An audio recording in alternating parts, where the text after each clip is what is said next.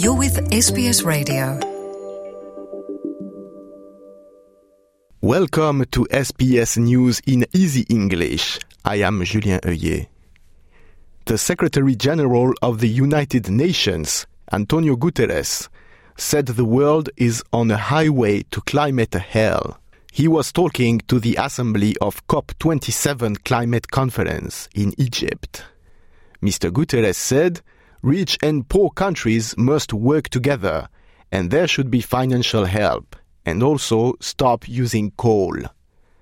He wants rich countries to stop using coal at the latest in 2030, and other countries in 2040. And our planet is fast approaching tipping points that will make climate chaos irreversible. We are on a highway to climate hell with our foot still on the accelerator. He wants the United States and China to work together because they are the two countries that make the most pollution.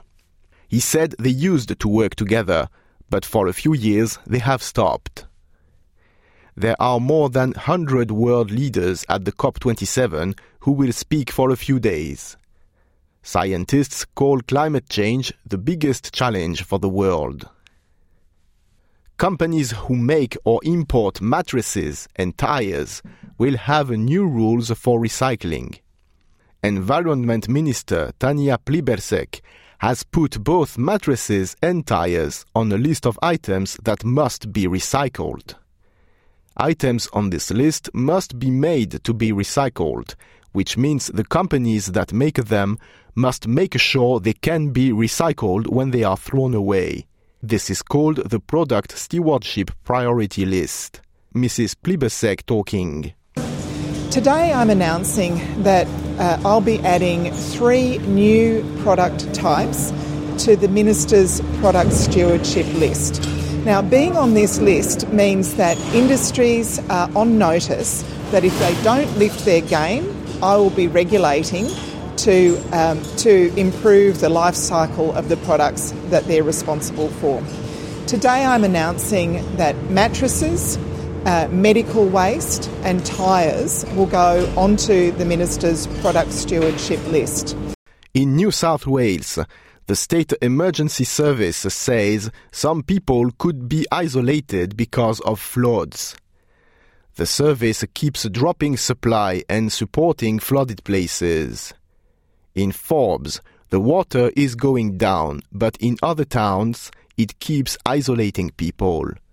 So the SES is working to make sure they are still supplied. 3 isolated places are Walgett, Lightning Ridge and Collarenebri.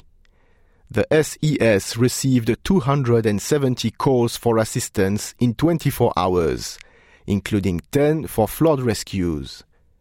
Meanwhile, residents in Bathurst, Oberon, Wallerawang and Lithgow are still without gas because flooding damaged a pipeline. U.S. Secretary of State Antony Blinken says Armenia and Azerbaijan are working towards peace.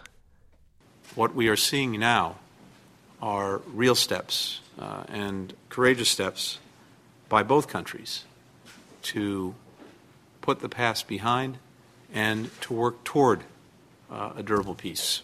Both countries are working to that end and to ultimately a brighter future for the South Caucasus, a future of peace, countries at peace, countries working together for a better future. Armenia and Azerbaijan are 2 countries in the Caucasus region between Russia and Iran. The 2 countries have been fighting for many years. They fight over a small area called Nagorno-Karabakh. Officially, it is part of Azerbaijan, but it is controlled by Armenian people since 1994. In 2020, Azerbaijan took control of the place again, but 6,700 people died in the fightings.